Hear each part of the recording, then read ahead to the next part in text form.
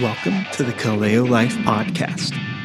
You can find more resources for gospel living and information about us by going to our website, kaleo.community. Enjoy today's sermon. Good afternoon or good evening to all of you. Thankful to be here. Our elders up at Summit, they continue to talk about how much they're just grateful for all of you, and that you all as a church have just been such a tremendous blessing to us as a church up in Tacoma. And so, it's just such a joy to be able to come down and get to hang out with you guys this afternoon. As Ben said, we are going to be, in Psalm 56. So excited to speak a little bit about that. But before we get there, I want to talk a little bit about one of my favorite movies growing up. One of my favorite movies growing up was the 2004 movie, The Incredibles. The Incredibles. Right? If you've never seen the movie, it tells the story of this whole family of superheroes. Right? They've all got different superpowers. And the main character, his name, Bob Parr, or also known as Mr. Incredible, he has super strength. There's this workout montage of him in the movie where he's lifting trains. That's how strong this guy is. And so there's this point towards the end of the movie where when Bob is going to get to go ready to fight this big bad robot, and he tells his wife, Helen, also known as Elastigirl, just to hang around and wait with the kids. Right? He's got this. He doesn't need her help. And this makes her really upset. Right? She starts peppering him with a bunch of questions. Why do you have to go do this by yourself? Right? Helen's got superpowers too, right? She can fight. She can hold her own. And so with all of these questions that he keeps giving her, his response is, he says that he's not strong enough. That's why she can't help. He says that he's not strong enough. And this just confuses her even more. There's even more questions that come out of that, right? Is this just some kind of a workout for you? Right? Is this going to make you stronger? Eventually, Bob, he screams out, I can't lose you again. I can't. Not again. I'm not strong enough. You see, earlier in the movie, Bob thought the rest of his family was killed, and it broke him. He turned into a complete shell of a human. But with his family alive and well again, he just can't stand the thought of losing them for a second time. So really, Bob's character arc throughout the entire movie is that even though he's the strongest man in the world, he needs to learn that he's not strong enough to stop his worst fears from coming true. I mean, he's not strong enough to endure if his worst fears did come true. You know, we're not that much different from Mr. Incredible. Try as we may, as strong as we think we are, we're not strong enough. Ultimately, there's nothing that we can do to prevent our worst fears from coming true. I mean, think about it. The world is a wild and uncontrollable, and if we're just being honest with ourselves, it's a scary place. And because of that, for so many of us in here, fear just completely dominates our lives. Right? We shelter and we helicopter parent our kids just for fear of what the world might do to them.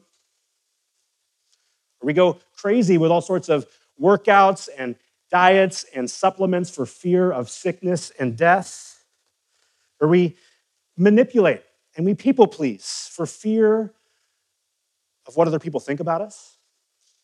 Maybe we medicate with drugs and alcohol, or we distract ourselves with our cell phones or overworking, and all of it just lying and pretending to ourselves that we're just not really afraid.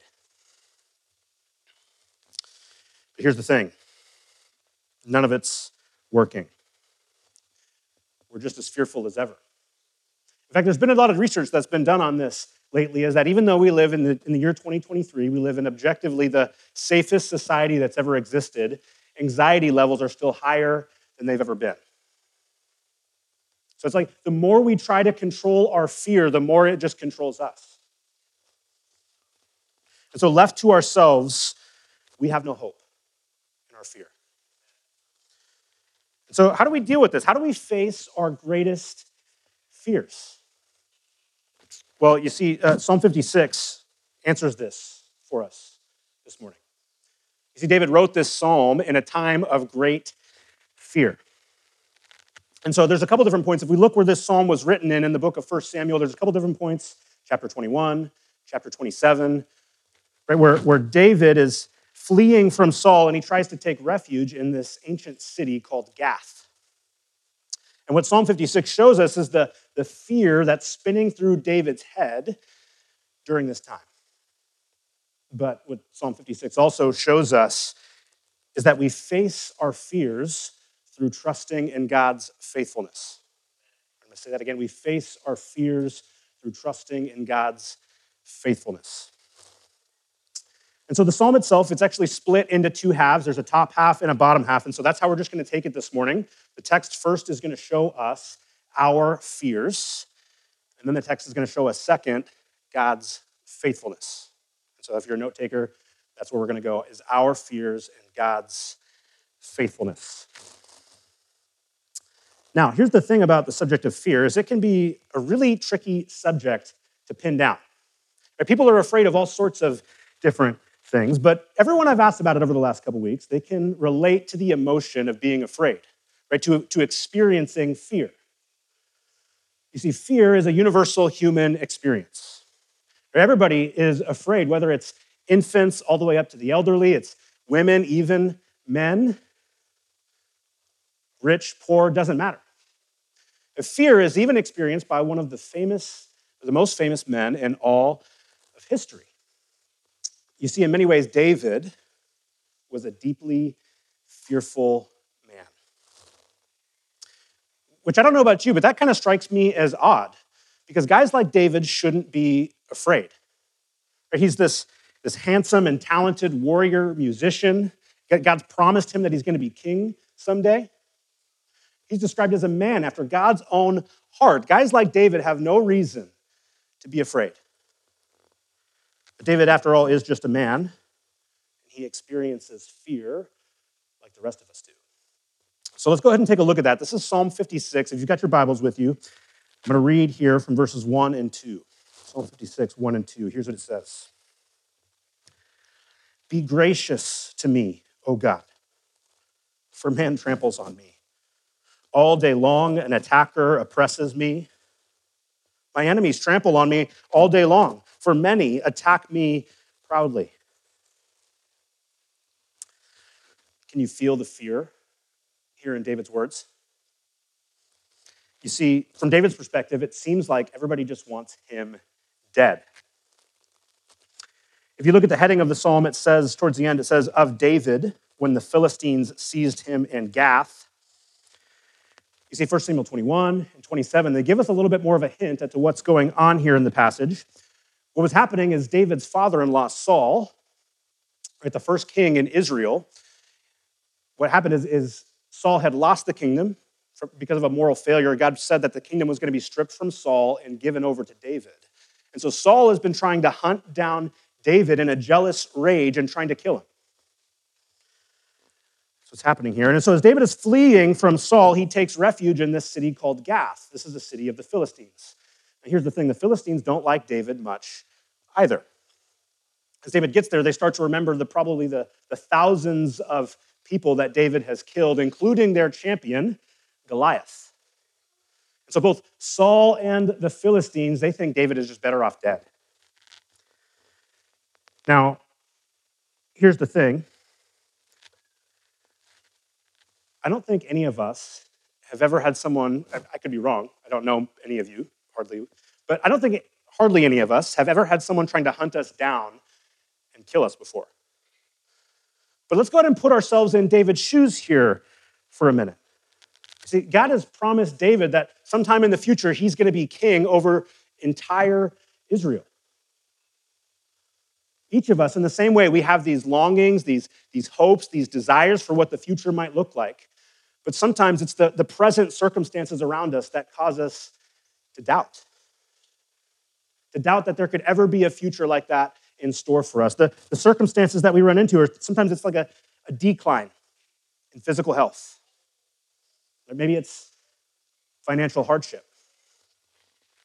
Maybe it's strife with family and friends, or maybe there's been some kind of physical or mental abuse.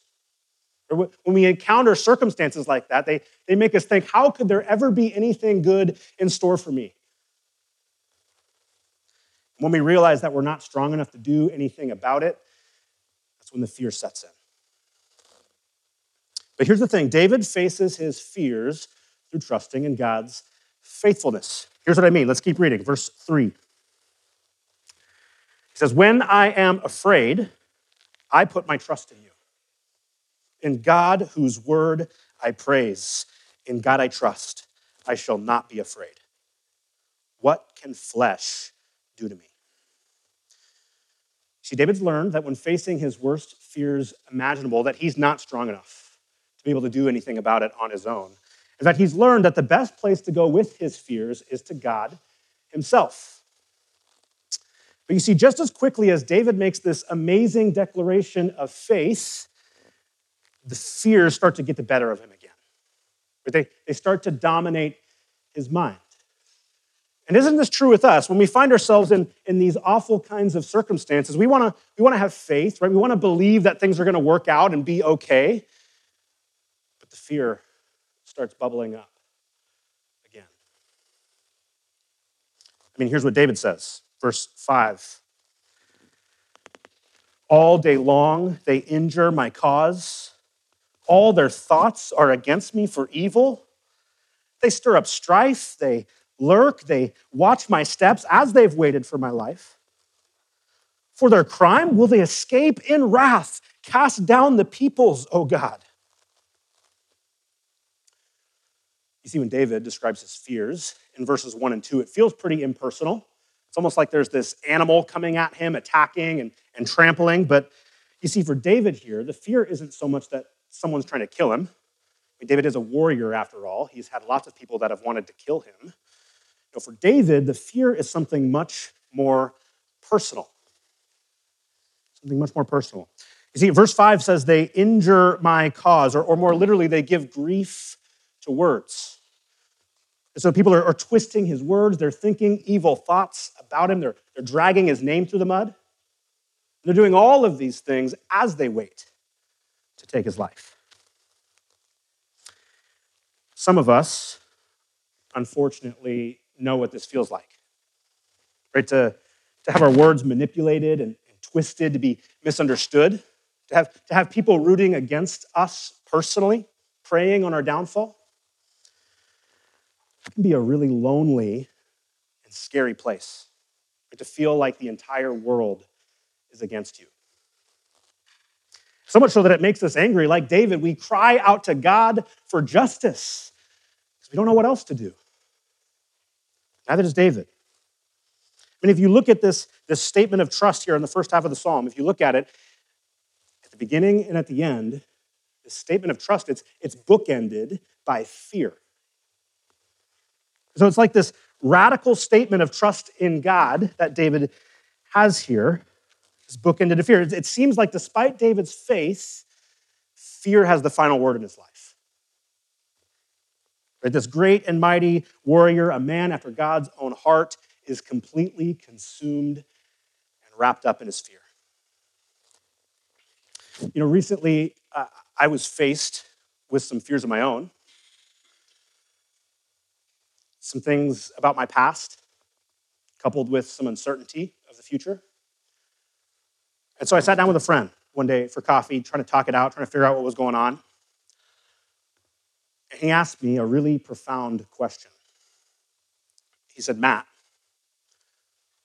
what are you most afraid of? What are you most afraid of? I sat there for a few minutes. I never really thought about it that way before. I never really put it to words before. But here's the thing. As I began to articulate and to speak aloud, right, to define my fears, something began to happen inside of me. But there was a change that began to take place. You see, as I spoke to my friend about my fears, as I was admitting that I wasn't strong enough to do anything about them on my own, the pressure to have to do anything about them began to subside. You see, nothing about my actual circumstance changed at all, but I left that conversation feeling much better than when I did going in. My fear, it didn't have as much power over me as it once did. Here's what I'm trying to get at. As long as our fears stay internalized and undefined and covered up, we're going to continue to be bound and controlled by them. This is exactly what the enemy wants for us. That's why in Genesis 3 in the garden, when Adam and Eve sin against God, their fear causes them to hide, to isolate themselves. They isolate themselves from God and from each other. They start blaming God and they start blaming each other. That is the enemy's goal for us, is to remain isolated and trapped in our fear. Here's the thing, when we put our fears out into the open, into the light, it robs them of their power. My friend, he was helping me put a really clear definition to my fear because he understood, as one pastor puts it, he says that when named, fears lose half their potency. When named, fears lose half their potency. He did this so that I could begin to experience some degree of freedom for the moment. Now, here's the thing. The world will tell us all kinds of ways that we are to deal with our fear. The other day, a couple of friends of mine and me, we went to go see the Barbie movie in the theater. And before you ask, yes, we did dress up in all pink. It was great. It was a ton of fun. Now, if you haven't seen the Barbie movie, there's this character. His name is Ken. And Ken's greatest fear is being rejected by Barbie. And so what happens as you get to the end of the movie, I'm going to spoil it for you, as you get to the end of the movie, Ken is rejected by Barbie. And so he needs to come to realize that by himself, he's his own man. He doesn't need anyone else to complete him. And he wears this sweatshirt. It says, I am Kenough. I am Kenough. Right? It's a pun of his name. This is what the world will tell us we need to do with our fears, just to repeat these empty and baseless affirmations over ourselves again and again. Doesn't work. Doesn't work. But here's the thing. Sometimes, even as Christians, I think we can get it backwards. We think that because we're followers of this resurrected and powerful King Jesus, that we should never be afraid of anything. Or that we should be fearless, ready to take on the world. Maybe you've heard in the Bible, it says, do not be afraid 365 times, one for every single day of the year. So we hear this, we clench our fists, and we pretend to be brave, but sooner or later, like Mr. Incredible, we realize that we're not strong enough. We're not strong enough. And so when the fear finally comes, so comes the guilt and the shame and the lying and the pretending and the controlling and the blaming. David is described often as a man after God's own heart. That doesn't mean that David's perfect, that he's always this super joyful person, that he's got his life all figured out. No, what it means is that in the midst of his most fearful circumstances, David wants to know what God's heart is. Instead of hiding or pretending that everything is good and perfect, David is completely open and honest before God about his fear. And that's what he's doing here in the text for us. He's not letting his fear drive him farther away from God. So just like David, you and I, we can come to a place of honesty before God about our fear. You see, fear, if we allow it to, it can actually drive us closer to God, to trusting in him more. And oftentimes, this is a really helpful process to do with a friend, somebody that you love and trust, someone that's going to listen to you well and ask some really good questions. So here's the thing. As a friend, I want to ask you some questions. Right? What is your fear producing in you? Is it more anxiety? Is it more desire for control? Is it rage? Is it driving you farther away from God? We see this in 1 Samuel all over the place with Saul. In the 1 Samuel narrative, that's what happens. Saul's fear, it drives him to be more violent, more crazy, and it drives him farther away from God. Or is your fear producing in you a greater trust, right? A greater faith in God? Because here's the thing, I don't know what you're most afraid of. It's different for everybody. It could be the safety of yourself, your family. Maybe it's something about your reputation. Maybe it's something about your past, something coming down the way in the future. I don't know what it is. But when we experience these fears, we can honestly bring them before God simply by just admitting that we can't do anything about them on our own. And here's the thing, when we do this, when we admit that we can't do anything about them, it opens us up to see how God is being faithful in it. And so that's the first point the text is going to show us here is our fears. The text is going to show us now point two, God's faithfulness. God's faithfulness. Remember, we face our fears through trusting in God's faithfulness.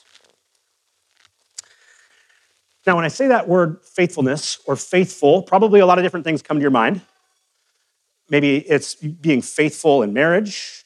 Maybe you've got a faithful business partner. Or maybe for you, what comes to mind is Old Faithful, that hole in the ground that shoots the water up. That's what comes to mind for me. Now, really, what the sense of this word is a trustworthiness, reliability, dependability, consistency. It's that person or that thing that you can depend on no matter what. And in this section, we're going to see David is celebrating God's faithfulness, which means in the midst of his fear, David sees God as dependable, as trustworthy, as reliable. Now, David does this through poetry. Right? That's what we're reading here. This is a poem. Here's something you might need to know about me, is I'm a little bit of a poetry buff. And by that, I mean I've written exactly 2 poems in my life. No, to understand what the point of this poem is, we need to understand the structure that it was designed in, that it was written in. So I'm going to spend a little bit of time here trying to point out some of that to us here today. We've already noticed how the psalm is supposed to be split into 2 different halves. Here's the thing. Things going on in the second half are expanding upon, they're developing things that happen in the first half. That's how the psalm works. So let me give you an example here. When we read verses 1 and 2, they're meant to be paired up with the last 2 verses, 12 and 13. We're meant to see how these enemies trampling is in direct contrast with how God delivers. Or let's go to the next 2 sections. Right, there's this repeated refrain, verses 3 and 4, 10 and 11. It says, "In God I trust, I shall not be afraid." I think the connection between those 2 is a little bit more obvious. There's some differences, which we'll talk about in a second. But even the very middle of the psalm, verses 5, 6, 7, and 8 and 9, they're meant to go together as well. We're meant to see how their thoughts are against me is directly contrasted with how God is for me. That's how it's designed, right? The second half is developing, it's expanding upon things going on in the first half. All right, so let's go ahead and look at it here. This is Psalm 56, verse 8. Here's what it says. "You have kept count of my tossings. Put my tears in your bottle. Are they not in your book? Then my enemies will turn back in the day when I call. This I know, that God is for me." On the surface, you might be a little bit confused about something here. What does this have to do with God's faithfulness, right? We don't see that word in the passage. Here's the thing. These are David's words, but they're also God's words to us. Really what we see here, this is one of the most beautiful pictures in Scripture about what God's heart is. I mean, some of you have been here. You know what this feels like. To be so overwhelmed, to be so consumed with your own fear that you can't even sleep. You can't get any rest at night. And so you're tossing and you're turning, tossing and turning. You're playing every scenario in your head over and over and over again. Did you know that God has kept count? He knows the exact number of times that you've tossed and you've turned. In ancient Israel, there was this practice where when a loved one died, you would save your tears that you cried in a little bottle, and you would leave it beside the grave of the person that died. What this is saying here is that in every meltdown, in every anxiety attack, in every tear that you shed, God has saved every single tear that you've cried. None of them have been wasted. Or what this is getting at is, in all your fear and all your anxiety and all your sleepless nights, the tears that you've shed, God is not distant or aloof or uncaring. No, in fact, quite the opposite. God knows about these things far better than we do, and he cares about them far more. I mean, when it feels like the entire world is against you, have you ever dared to believe that God could be for you?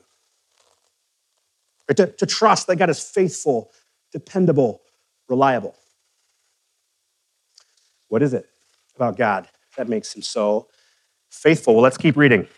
Verses 10 and 11. It says, in God, whose word I praise. In the Lord, whose word I praise. In God I trust. I shall not be afraid. What can man do to me? So we've already noted how this section is virtually identical to the section above it in verses 3 and 4. You see, for David, this truth is like the chorus of the song that he keeps returning to over and over again. But there is one major difference from the section right above it. You see, when David says, in God, it's almost as if he pauses. Like, in God, whose word I praise, he pauses and he thinks about for a second who exactly he's talking about. And then he clarifies and he says, in the Lord, whose word I praise. See, for the first time in the psalm, David uses God's personal name. When David uses God's name, what he's saying, he's drawing his confidence from God's own character, namely his covenant faithfulness. Essentially what that means is this is God's particular faithfulness to his word, right? To keep the promises that he's made. You see, when the Lord makes a promise, he keeps it no matter what. Throughout history, countless promises have been made. God has kept every single one of them. But here's the thing. God is not just faithful to keep his promises in history. God is faithful to keep his promises in particular. And David knows this. Here's what David says, verse 12. I must perform my vows to you, O God. I will render thank offerings to you, for you have delivered my soul from death. Yes, my feet from falling, that I may walk before God in the light of life. This section, these last two verses, they match up with the very first two verses.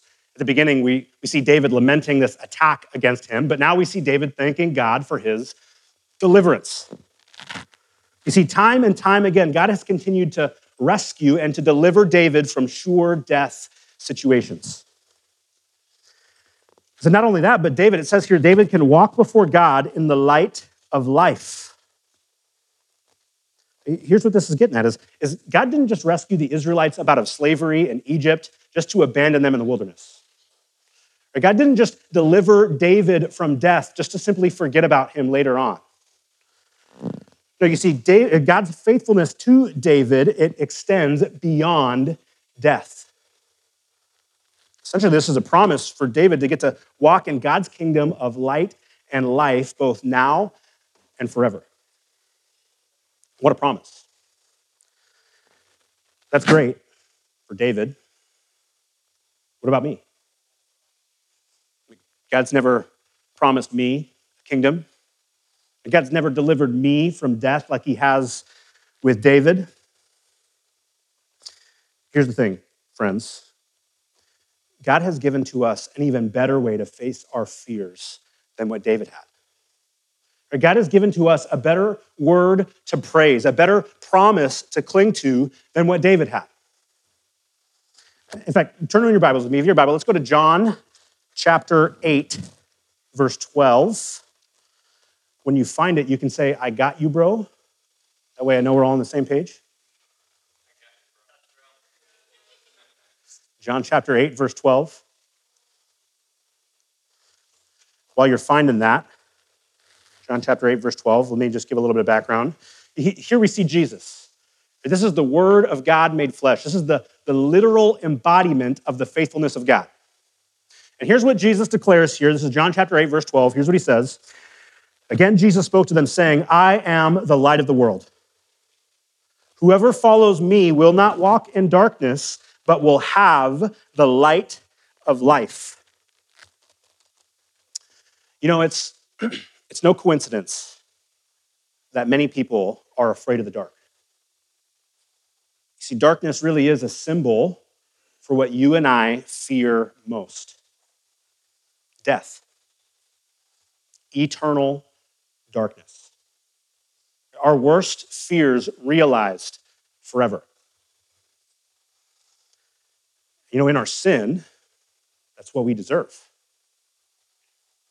And so when David, in verse 7, when he calls down for God's wrath, that's what we deserve. But in the midst of the darkness and in the fear and in the sin, God sent the light. God sent the light. Jesus, in his life, was treated way worse than David ever was. He was beaten, he was mocked, he was spit on, he was tortured, he was wanted dead. You see, in Jesus, God understands our fears a lot better than we do. Here's the thing, even though Jesus was perfect, he never did anything to deserve any of this, in the end, he wasn't delivered from death, he was delivered to death. Death on the cross, where Jesus took on our worst fears. The wrath of God. But the faithfulness of God, it extends beyond death. 3 days later, Jesus rose from the dead, conquering our worst fear. And Jesus now, he offers this same light of life that David is talking about here, rather. But essentially what he's talking about is eternal life. He offers it to anyone who would follow him, right? Anyone who would trust in him. You see, apart from Jesus, you are at the mercy of every single fear that you face. And so it's only through God's faithfulness to us in Jesus can we face our fears. God, in sending Jesus to us, it is the ultimate proof that he is for us, as the psalm declares here. And so it doesn't matter what fear or danger or hardship comes our way, we can rejoice or we can celebrate with the truth of something like in Romans 8, 31 and 32. Here's what it says. What then shall we say to these things, right? The fear, the danger, the hardship. What shall we say to these things? If God is for us, who can be against us? He who did not spare his own son, but gave him up for us all, how will he not also, along with him, graciously give us all things? Or even jumping down to verse 35, who shall separate us from the love of Christ? Shall tribulation or distress or persecution or famine or nakedness or danger or sword? No, none of these things. And because of Jesus, we join in with David here in this psalm and saying this almost of a mocking kind of a question of what can man do to me? Nothing. Nothing. You see, because of Jesus' death and resurrection, fear doesn't have the last word in our lives. God's faithfulness towards us gets the final word. In other words, we face our fears through trusting in God's faithfulness. So here's the thing, when we encounter the faithfulness of God in our deepest fears, the only logical response to such a truth as that is one of worship. You see, the act of worship is just rehearsing or practicing right now what's going to later be our future reality. And so because of our faith in Jesus, the final word on our lives is God's faithfulness. And so in worship, we can celebrate or we can rehearse God's faithfulness to us right now as we wait later for it to come in all its fullness. There's all kinds of different ways that we can do that. One of the ways I think is tied to the psalm. If you want to go back to Psalm 56, you can look at the top of the heading, and there's all kinds of different musical terms going on at the top. There's a choir master. It's supposed to be written and performed in a specific tune. You see, Psalm 56 was written as a song to be sung out loud with people. Music, or any art, really, it has the ability to arrest our emotions in ways that normal words just can't do. So here's the thing, is what happens as we gather together as God's people, as we sing, as we remind each other of God's faithfulness through song, something truly awesome happens.